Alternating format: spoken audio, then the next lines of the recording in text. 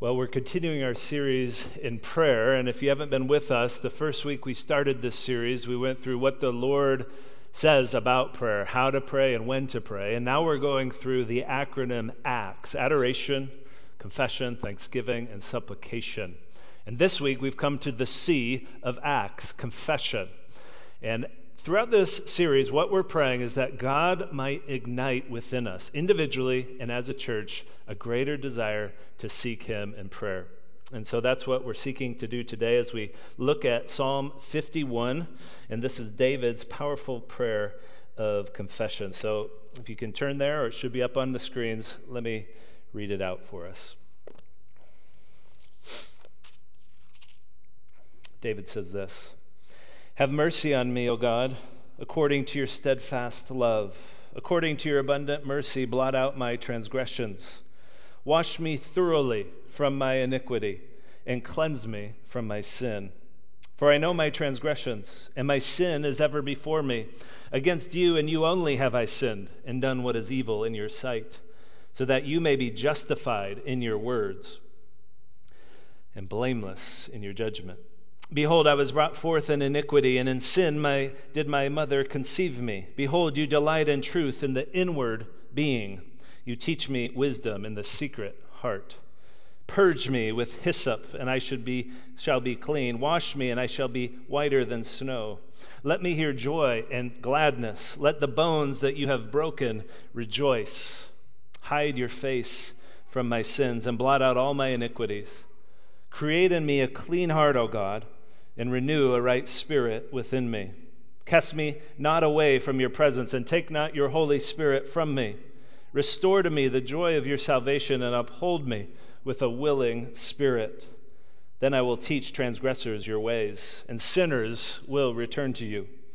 Deliver me from blood guiltiness, O God of my salvation, and my tongue will sing aloud of your righteousness. O Lord, open my lips, and my mouth will declare your praise. For you will not delight in sacrifice, or I would give it. You will not be pleased with a burnt offering.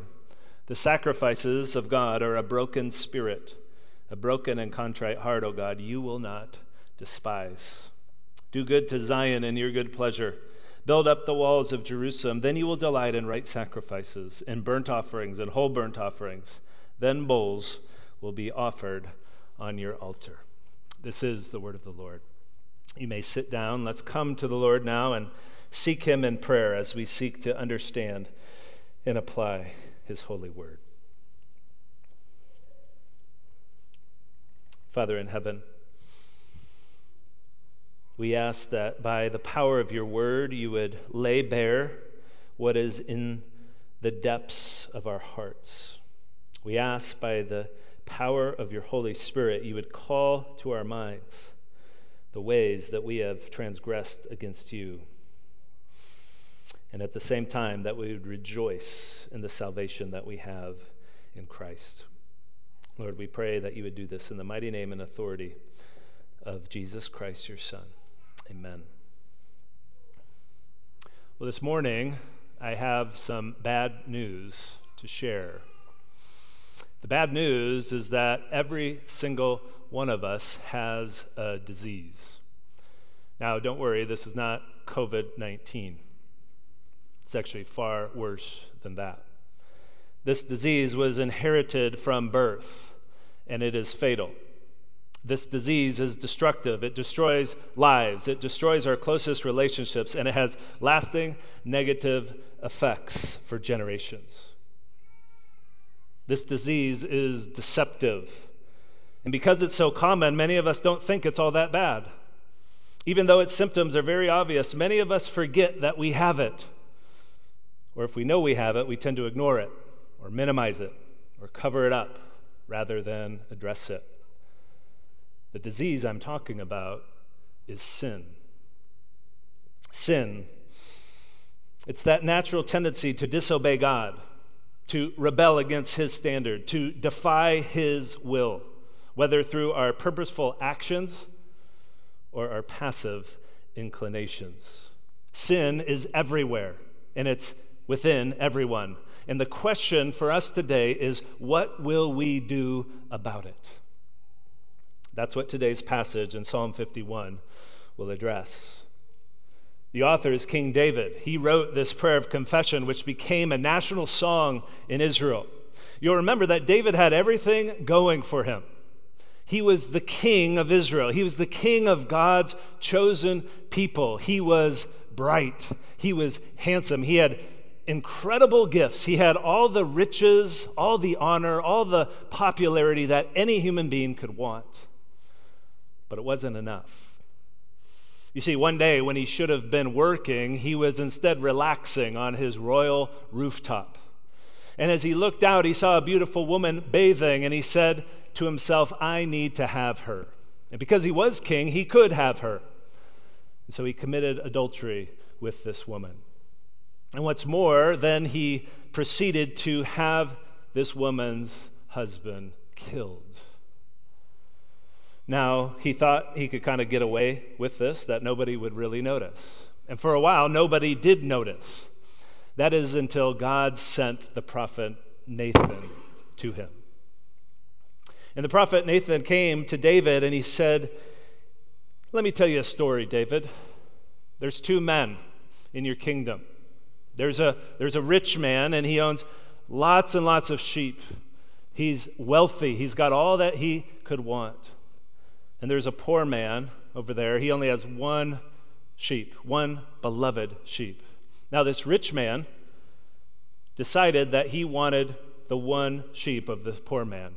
And so he took it and he killed the sheep. David, when he heard this story, was furious. He couldn't believe what this rich man had done.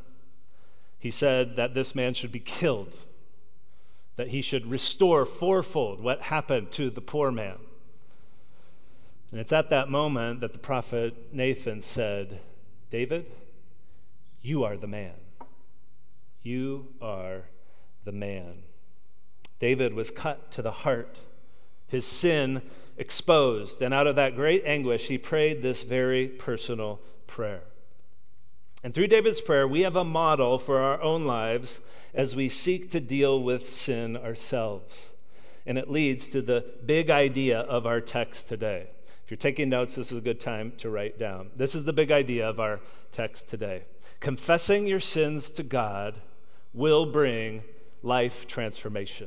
Confessing your sins to God will transform your life. And from this text, we can find somewhat of a three-step pattern of confession that we can use as we pray to our Heavenly Father. Here's the 3 steps, and we'll go through them in the text. Step number 1, be honest about your sin. That's in verses 1 to 6. Be honest about your sin. Step 2, plead for transformation. That's in verses 7 to 12. And then step 3, pray for your witness. Pray for your witness. That's in verses 13 to 19. So the first step, if you want to be transformed, if you want to have a transformed life through confession, is to be honest about your sin. Now, when it comes to our sin, some of us are in a state of denial. We don't believe it's there, or at least we can't see it. And why is that? It's because sin is deceptive. It blinds us from the truth. You remember, David only got to this place of prayer after God spoke to him through a prophet. So if we want to implement this step of being honest about our sin, we similarly need to go to God. We need to hear from God. And when we're in the presence of the Lord, there are 3 habits in this text worth emulating in confession. They are these: admit that you need his help, agree with him about your sin, and affirm what is true about our nature. Admit you need his help, agree with him about your sin, and affirm what is true about our nature. So that first habit, as we seek to be honest before God about our sins, is to admit that we need his help. David rightly understood something that we often forget, and it's that all sin is a crime against God. This crime requires punishment from he who is the lawgiver and the judge.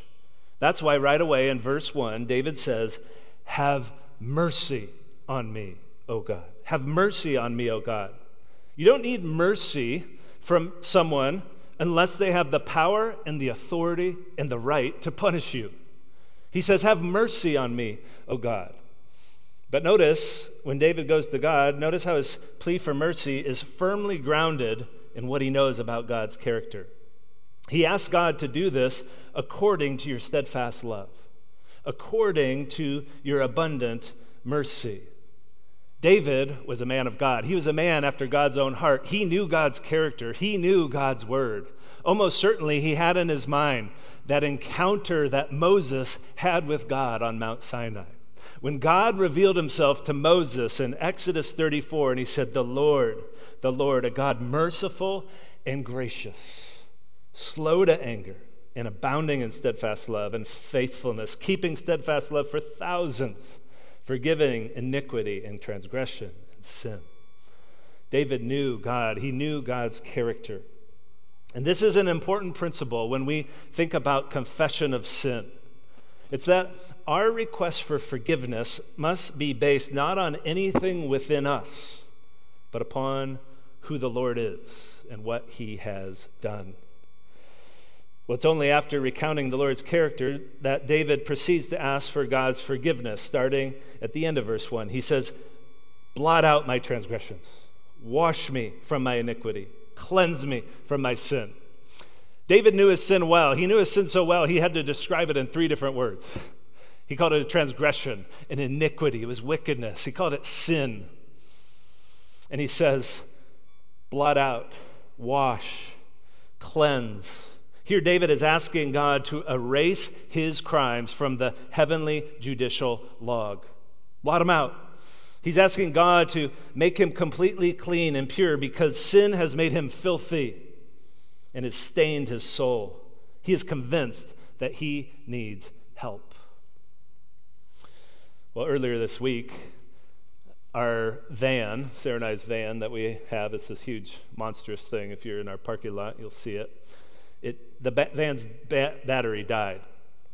And Sarah called me, and I went to help her. And when I arrived, if you know me, I'm not really helpful with cars to begin with, so that's a good context.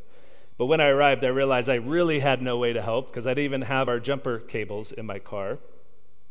But fortunately, the van stopped working right next to an auto parts store. So if your car breaks down, that's a good place for it to happen. They had everything we needed. They had jumper cables, they had a new battery, they had a person who was able to fix and install everything. But before we could fix the van, I needed to admit that I need help, that I needed someone with abilities and resources that I didn't have. And that's what we need to do, friends, when we come to God, when we sin. We must admit that we cannot fix the problem on our own and that we need his help. We don't need to clean up and come to God. We need to admit our helplessness. So if we're going to be honest about our sin before God, that first habit we need to develop is admitting that we need God's help. The second habit we can learn from David is to agree with God about our sin. That's in verses 3-4. Sin is deceptive. It blinds us to what is real and true. That's why confession is so important. What is confession? It's agreeing with God about what we have thought, what we have said, and what we have done. When we confess, we're not giving any information to the Lord. Sometimes my 3-year-old son, will want to play hide and seek, and he always goes to the same place on the couch to play hide and seek. And what he does is he puts his head down in the couch, and he thinks that I'm not going to find him or that I can't see him because he can't see me. But he goes to the same place every time. And friends, a lot of times we're the same way with the Lord when it comes to our sin. We're thinking he doesn't know what we've done. We're thinking he doesn't know all of these things. He knows exactly what we've done. John Stott puts it this way in his excellent book, Confess Your Sins. He says, we do not confess our sins to inform him of what he is ignorant, but rather to acknowledge and bewail what he already knows.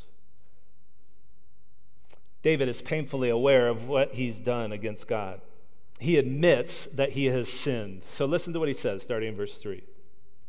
For I know my transgressions, and my sin is ever before me. We can't forget that David got to this place only after being confronted by God through the prophet Nathan. It took God's intervention for David to realize his sin. But once he realized it, the Lord uncovered the depths and the depths and the depths of the sin. And today, some of you may be thinking, well, that's good. David, he was kind of like a big sinner. I don't really have that kind of sin to confess, or I can't really think of any sins that I need to confess.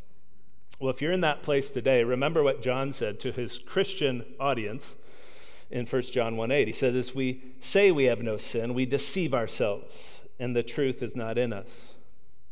In other words, we all still sin, every single one of us.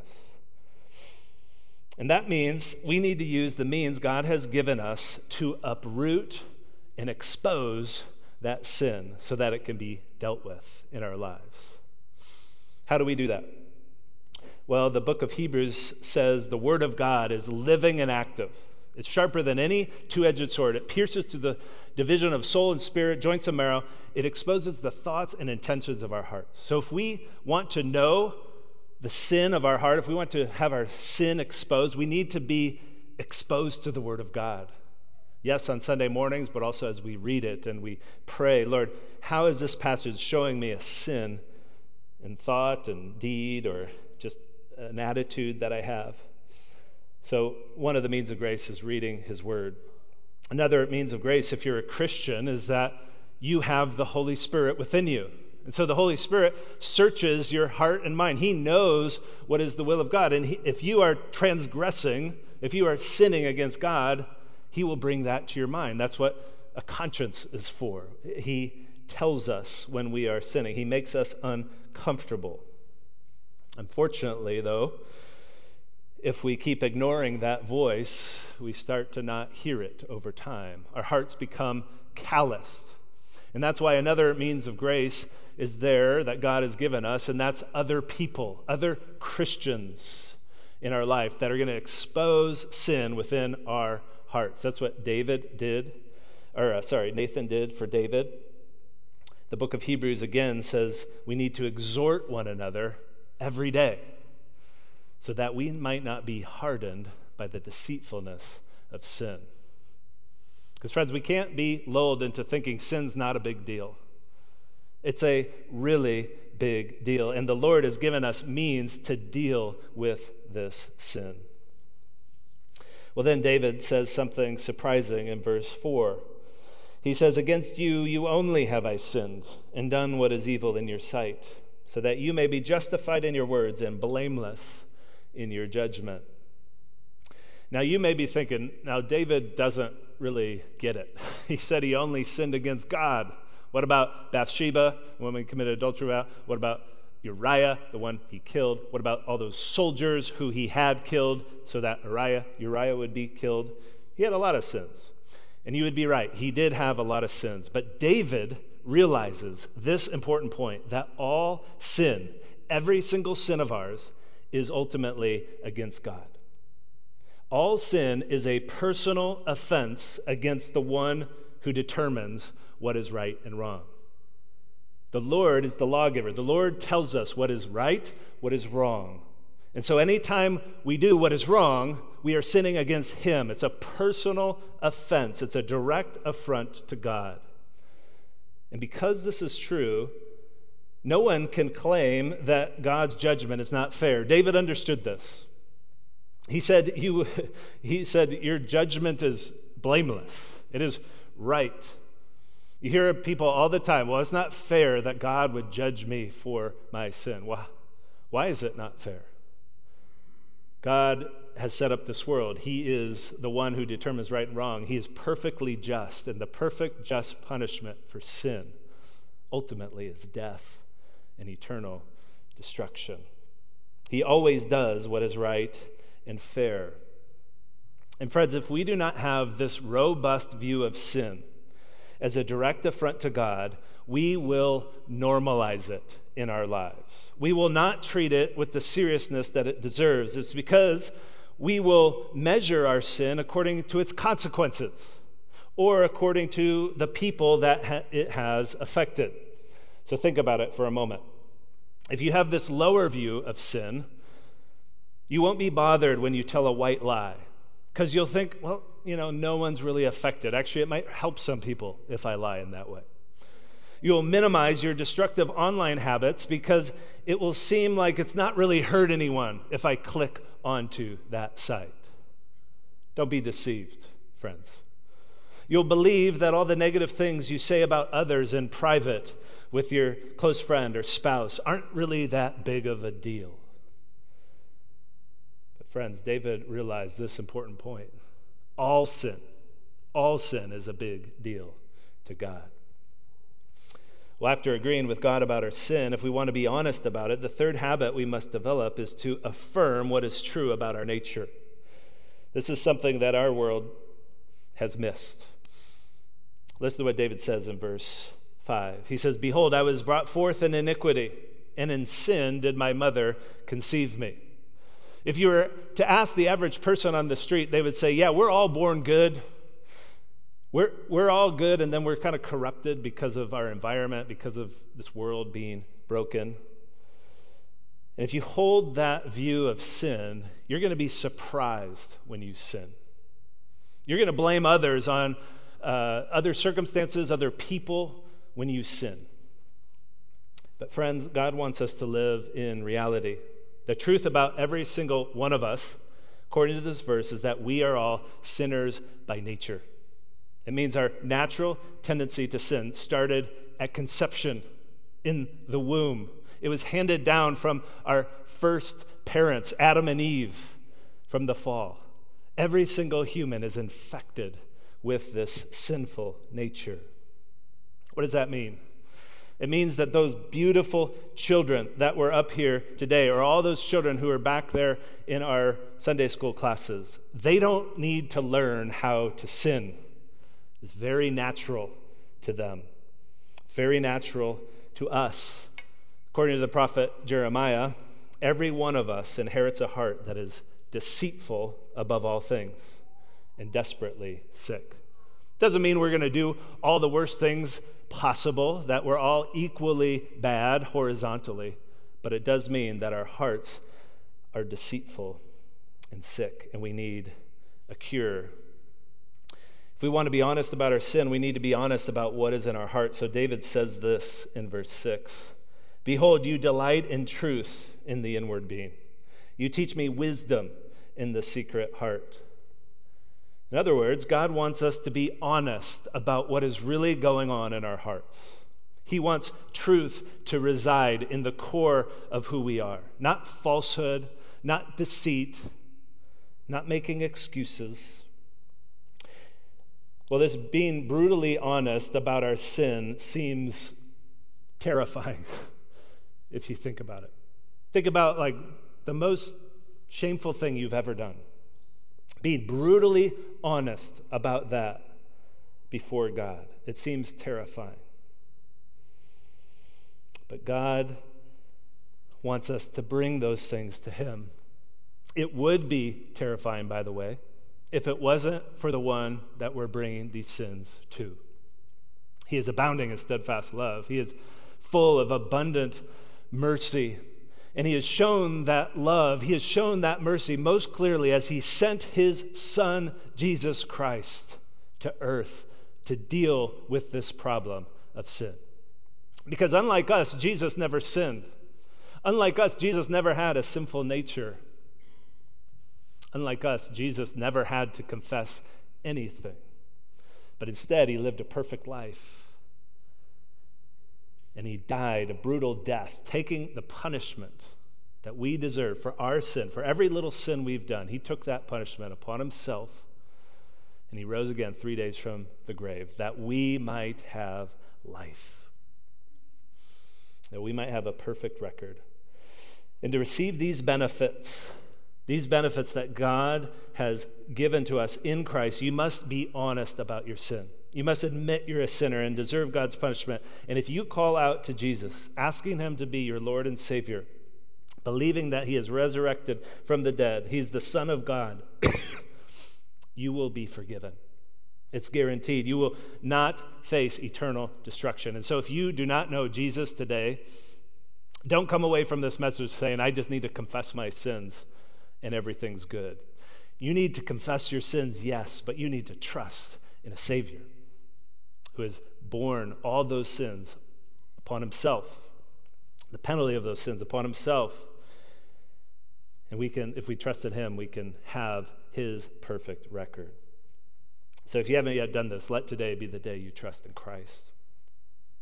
But for most of us, we have trust in Christ, and you may be thinking, well, I thought all of our sins were forgiven at the cross, and you'd be right. I thought we're counted not guilty. You'd be right. I thought we have the perfect righteousness of Christ. Yes, you are right.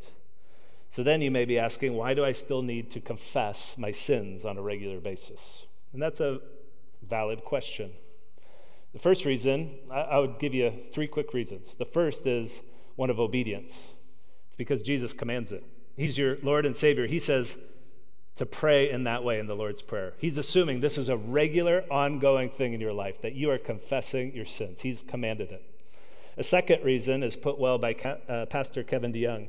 He says it's because Jesus wants us to relate to God not just as a judge, but as a father. You see, a judge makes a legal declaration. When you first believe God is the judge of all people, he declares you not guilty. We call that justification, and he gives you the positive righteousness of Christ. That legal declaration is important. It means that we have been forgiven once and for all. But while God is our judge, he is also our Father, our heavenly Father. And when we sin, it distorts our relationship with him. He is grieved, and there is distance in that relationship. A third reason that we need to confess our sins as Christians is because sin is toxic and it's fatal to our bodies and our souls. It's bad for us. It brings us harm in countless ways. You know that to be true if you have festered unconfessed sin in your heart. So if we want to be spiritually healthy, if we want to thrive as followers of Jesus Christ, we must regularly confess our sins, even as Christians. This ongoing confession is a key part of what it means to walk in the light and to abide in Christ. So by way of application, if this is not part of your life, if this is new teaching for you, if you think, well, I was forgiven once and for all, I don't need to confess my sins ongoingly, I would encourage you this week, build this into your life. Build this into the time when you pray. When you sin, confess it.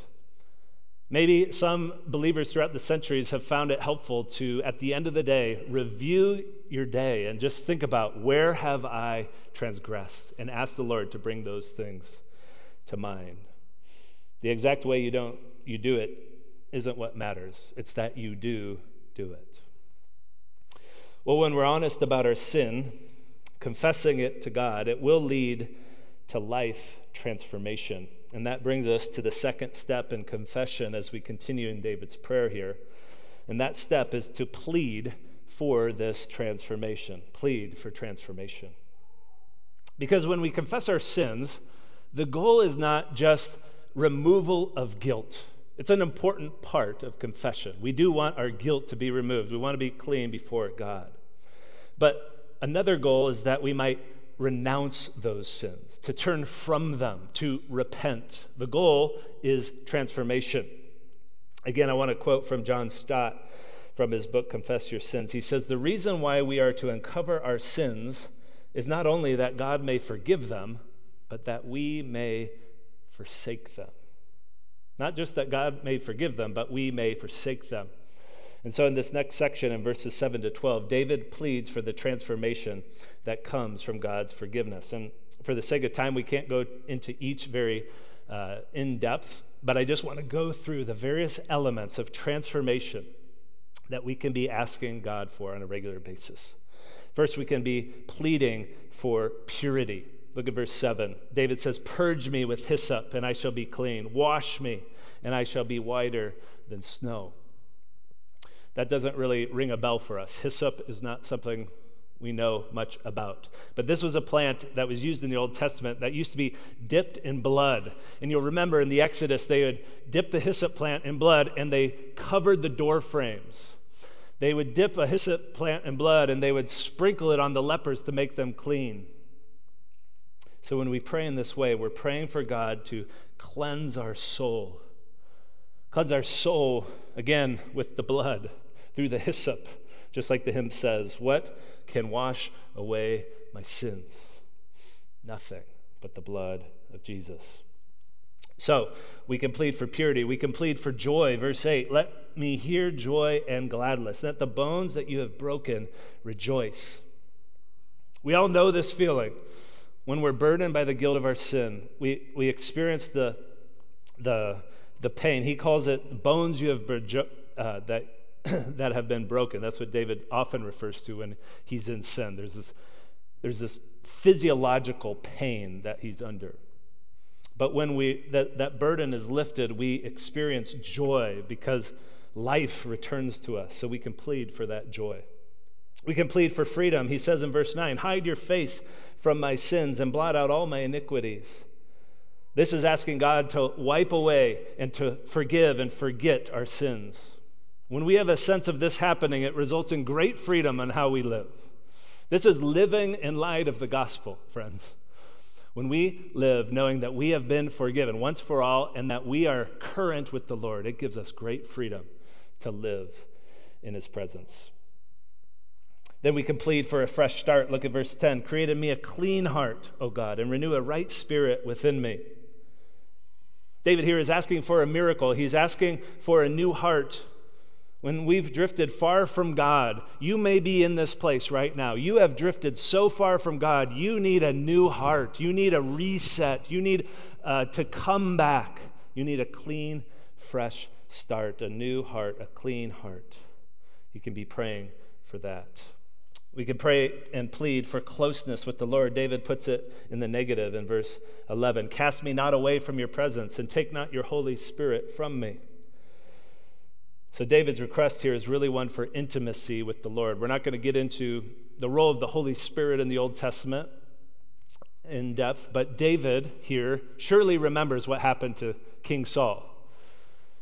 Because remember, the Holy Spirit would come upon the kings for empowerment, and he saw how the Spirit of God had left Saul, and he is praying, don't let that happen to me. He wants the presence of the Lord. And for believers today, the New Testament affirms we can never lose the Holy Spirit. We have no danger of losing the Holy Spirit. But as we talked about earlier, sin does create this relational distance between us and God, which is why when we've confessed our sins, we should pray for that increased intimacy with the Lord, that he would not leave us, that we'd have a sense of his presence with us. We can plead for spiritual vibrancy. In verse 12, he says, "Restore to me the joy of your salvation and uphold me with a willing spirit." When you've been living with unconfessed sin, it will lead to spiritual apathy. It will make you lethargic for the things of God, for reading the Bible, for prayer, for witnessing, for fellowship, and the rest.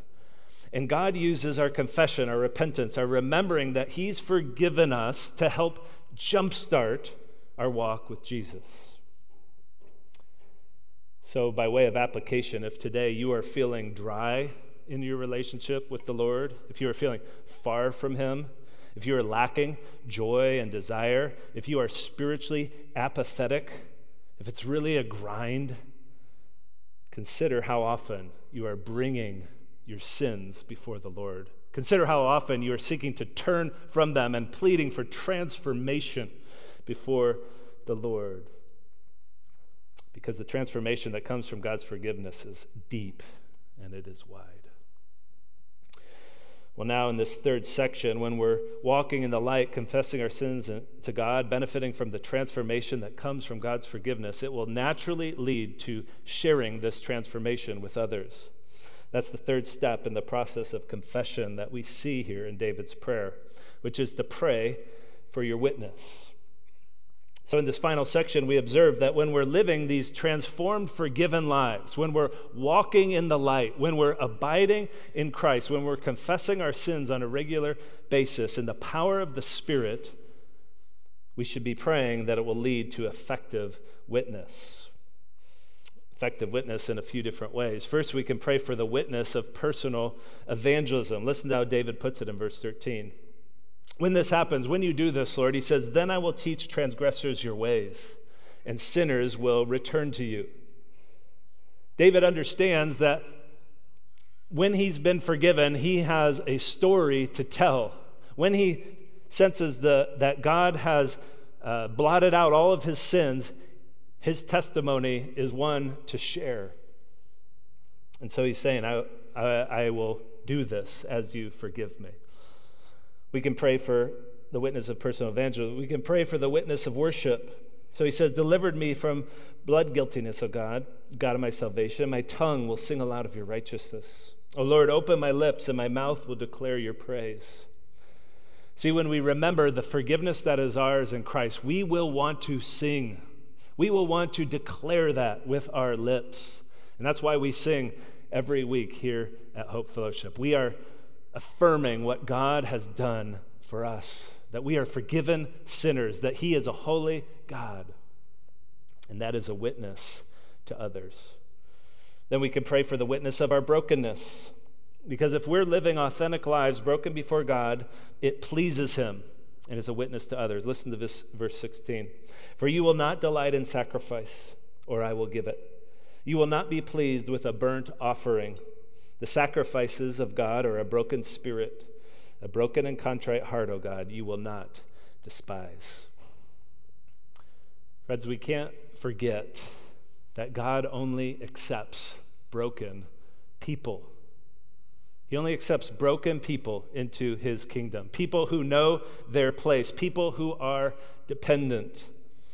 Remember the story that Jesus told in Luke 18 about this. He told a story about a religious leader, a Pharisee, and a tax collector who was despised at that time. The Pharisee, this religious leader, thought he was better off than everyone else around him.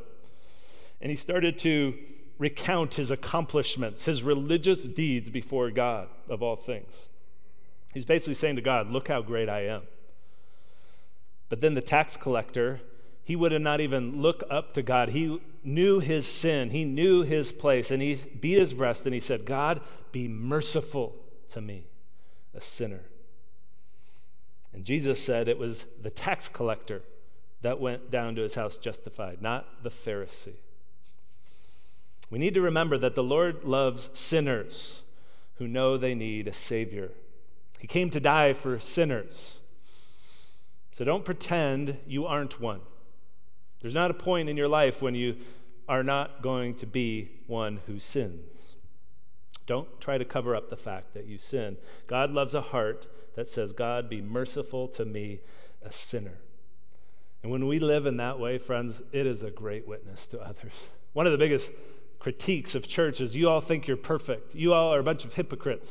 But if you're living in this way, with a broken heart, a crushed spirit, realizing that everything you have is because of Jesus, that is attractive. That is a witness. And then finally, we can pray for the witness of God's people in verse 18. It's a little confusing verse here, and I'll do my best to explain it. David's not just concerned about his personal relationship with God. As king, he wants the people of God to flourish, who at that time were represented by Zion. It's also called Jerusalem. That was the capital city of God's people. That's why he says this in verse 18. He says, do good to Zion, he's talking to God, in your good pleasure. Build up the walls of Jerusalem. Then you will delight in right sacrifices and burnt offerings and whole burnt offerings. Then bulls will be offered on your altar. So what's going on here? Well, Christian, today, when you walk in the light, in confession and forgiveness, God is using you to build up his people. Not a physical place like Zion or Jerusalem, but the body of Christ. So friends, the church is full of redeemed sinners.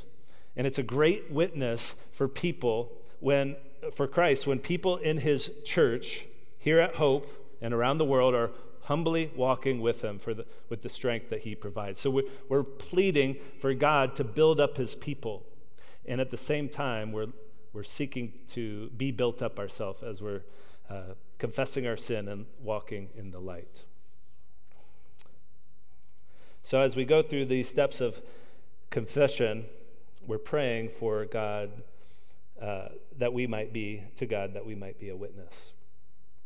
Well, when I began this message by saying that we all carry this disease called sin. But friends, God has given us the cure for this disease in the person of Jesus Christ. And when we trust in him, sin is no longer our master.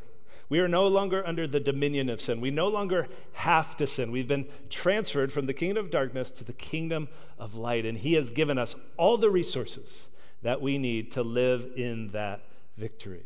So don't ever say, I have to sin. Yes, you have a sin nature, but you no longer have to sin. But when you do sin, and you will, and I will, Jesus offers the way back to the Father when we've strayed. He offers that we would run into his Father's arms. They're open wide, like the prodigal son returning, ready to embrace us when we confess our sins. And so the question for you today is, will you run to him? Will you confess your sins today? Will you restore your relationship? He will restore the joy of your salvation as you do, and you will be transformed. Let's pray together. Father in heaven, you are holy, you are righteous, your judgments are just, and the just judgment for our sin is that we would die, that we would be punished. And yet, Lord, you are also love and full of mercy and grace. And through Jesus Christ, you have shown us that your arms are open wide to us, that you are willing to forgive. You have done everything to make forgiveness possible. So, Lord, I do pray that if there are some here today who have been wandering, who have turned their back on you, who have purposely disobeyed you, that they would turn back today. If there are others who are your children but are definitely walking in darkness and deceiving themselves, I pray that by the power of your Spirit, even now, you would break and crush their spirit so that they might run to you and say, have mercy on me, O God, a sinner. Lord, we rejoice that we have freedom in the presence of Christ, that our sins have been canceled, and that we are yours. So we pray these things in Christ's name. Amen.